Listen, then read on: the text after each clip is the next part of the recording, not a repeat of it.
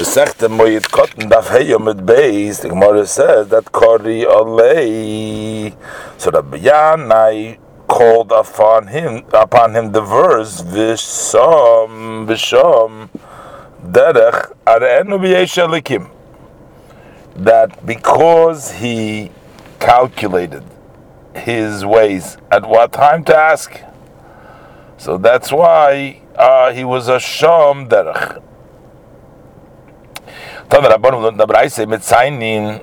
That you don't need to point out to make a tziyun, a sign,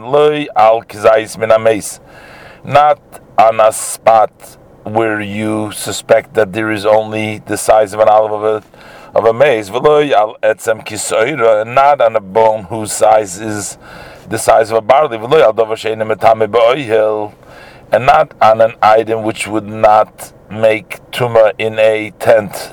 The reason why there is a requirement to make a tziyun, it's only when there's a worry of a tumas oil, but a worry of either touching or tilting or heset that does not require tziyun. But you would make a sign for a spine or for a skull of a maze. They defile in a oil even if they're only just one bone. And also al reiv binyan, on the majority of the structure of the bones, even though they are not the majority of the number, they're just most of the structure, but not the most bones. Val reiv minyan hameis, and on the majority of the number of the bones of the maze, even if they are not the majority of the structure of the body. You don't need to point and make a tziyun on these certain places if there is definitely a maze there and people know about it, because they don't go through there with their taharis, with their clean stuff. But you do point out your mitzayin the places where there is a doubt, maybe there's a tumah, because that's not so known, and without a tziyun, they are not going to separate themselves. The following are hasfekis, the places where there is doubts, whether there is a tumah that you need to mark. Svachos, ufrois, beisapros, as the Gemara will explain soon. So the Gemara says, "Ve'ein midim tziyin." We don't make a marker bimkoim tumah in the place where there's actual tumah, but we distance the marker a little bit of it, so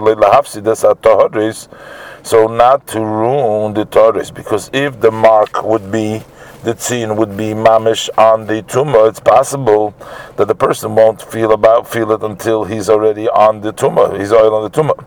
But if he's a little bit distant from it, so then he will feel it, he will realize it before he will pass on the actual tumah. But nevertheless, we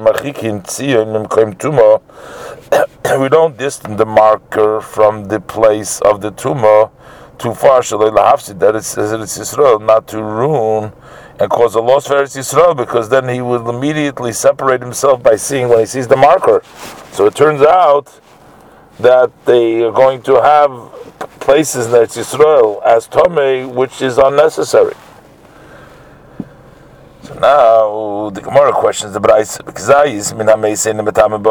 does a size of an alva mace not defile in a oil, as the Braisa v'atanan? But we learned in the Mishnah, the following do defile in the tent. So it says clearly that the size of an alva mace would be betame boil. The Gemara says, Amar Papa. Says that Papa really was mitam boil, but Hocho in the Braisa when he says because Zayis mitzumtzum askinon, we're talking about an exact amount of a size of an olive, that even though it is mitame, yet we do not make a marker for it. The soifse mixer choser, because at the end it's going to be lacking from the amount of a kizayis, because the nature of it is to rot in the ground, and then it's not going to be metame b'oil, and therefore it's better not to mark that place, even though they're not going to be knowing to be careful from taking truma kochim and burn it, because mutav yisorful of truma kochim fisha. We rather burn the truma kochim temporarily, the time that it hasn't yet become less than the size of a kizayis, and then they're going to start burning it,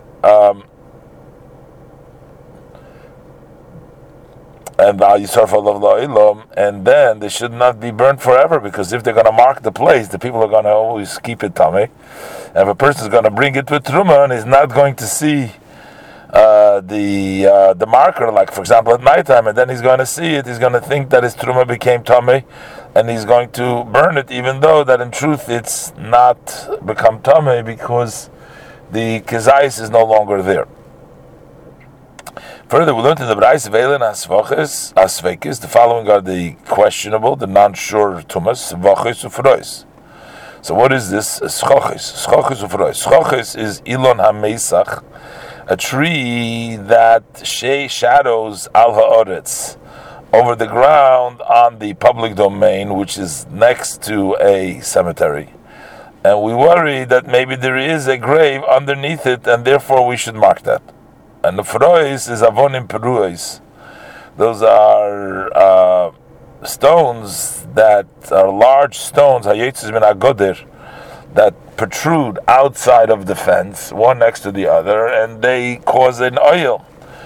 Ubeis apras is kidetanan. That's what we learned in the Mishnah Olis Perik Yuzai in Mishnah Aleph. Hachoyrish esa kever, one who plows a grave by plowing a field that had a grave in it. So we worry that maybe he scattered the bones of the Meisar who is a Beis HaPros. So then he makes this into a Beis HaPros, a area in which the defilement, the tumah is pros, is spread out, that it will be metame, mesofik, and the people that eat truma cannot walk there. Makamo who is. So how much is the distance that he makes this Beis HaPros? The full of a row that the plows in one shot, Meya Amma, 400 Amma. So the width is the width of the plow, what it does in one shot, for an area of 100 Amma. Because up to that distance, we worry that maybe the tumah reached when he plowed. Does then a Beis HaPras defile by under 10? But didn't Rabbi Yehuda say Neme Shmuel, but not peyach odom Beis HaPras, that a person can blow with his mouth in front of him a Beis HaPras. So if there is a bone this size of a barley, which would be metame by carrying, that is going to be scattered by the wind that comes from his mouth, and he's not going to be tilted, and then he can go to bring his Pesach. But Ami Mishmeidu Omar, said Beis HaPras shenidash toher, that a Beis HaPras that was stepped over. Many people walk to his toher, and he can go when he's going to bring his Pesach, because even if there was a bone the size of a barley in this place, it has totally been crushed up, and there's no importance to it, and it's not metam. So if it's metame ba'oyel, how is he allowed to go and blow it? And why would it help that many people stepped on it? Because although that helps so that we're not going to be tired from touching it or tilting it, but it's still Tameh Tumas oil. But we have to say that it's not Tumas oil, not like the Braisa said. So that's a contradiction. Amar Apop is a part of the Kashim. It's not a question. Because Khan in the Braisa is talking about Besodesh Avad Bakever, that is talking about a field in which a grave was lost. So definitely there is a grave, but we don't know the place of it. And because it's a suffix, the Chachamim were metame the entire field, also betumas oil, and they said that they do mark it. But Khan, this that we say that it's permissible for one who brings his Korban Pesach to go through this Beis Hapras by blowing on it, or the fact that many people stepped on it. It's talking about Besoda Shenechresh Bo Kever, that a field that a kever was plowed in it. So because of the plowing, the bones have been broken, and there is no shear in order to be metame b'oil, and that's a field that we don't have to mark. A field in which a kever has been plowed is it called a beis hapras? The one says in yes, but nan, because we learned so in a Mishnah in Olis Perikut Ches Mishnah Beis, and now it says shloisha beis haprosein.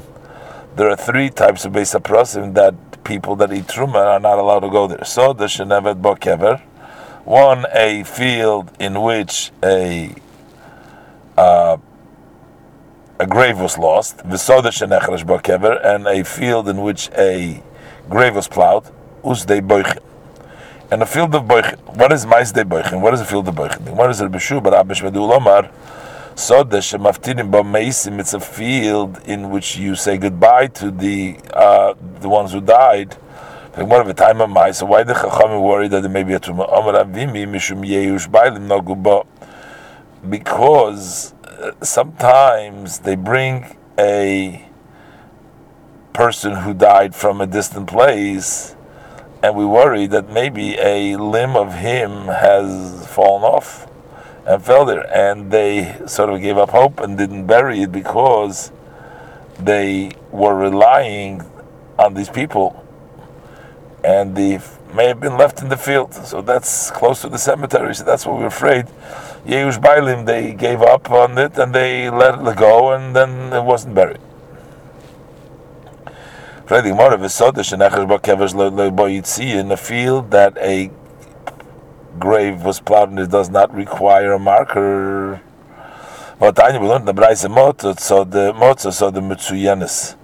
If he found a field that was marked as with a marker that it's a burial place, he doesn't know exactly what it is, whether it was plowed a kever and there is no tumas oil and he can go to Shechtis Pesach by blowing, or a kever was lost and it would be metame oil and it doesn't help blowing on it to walk in it.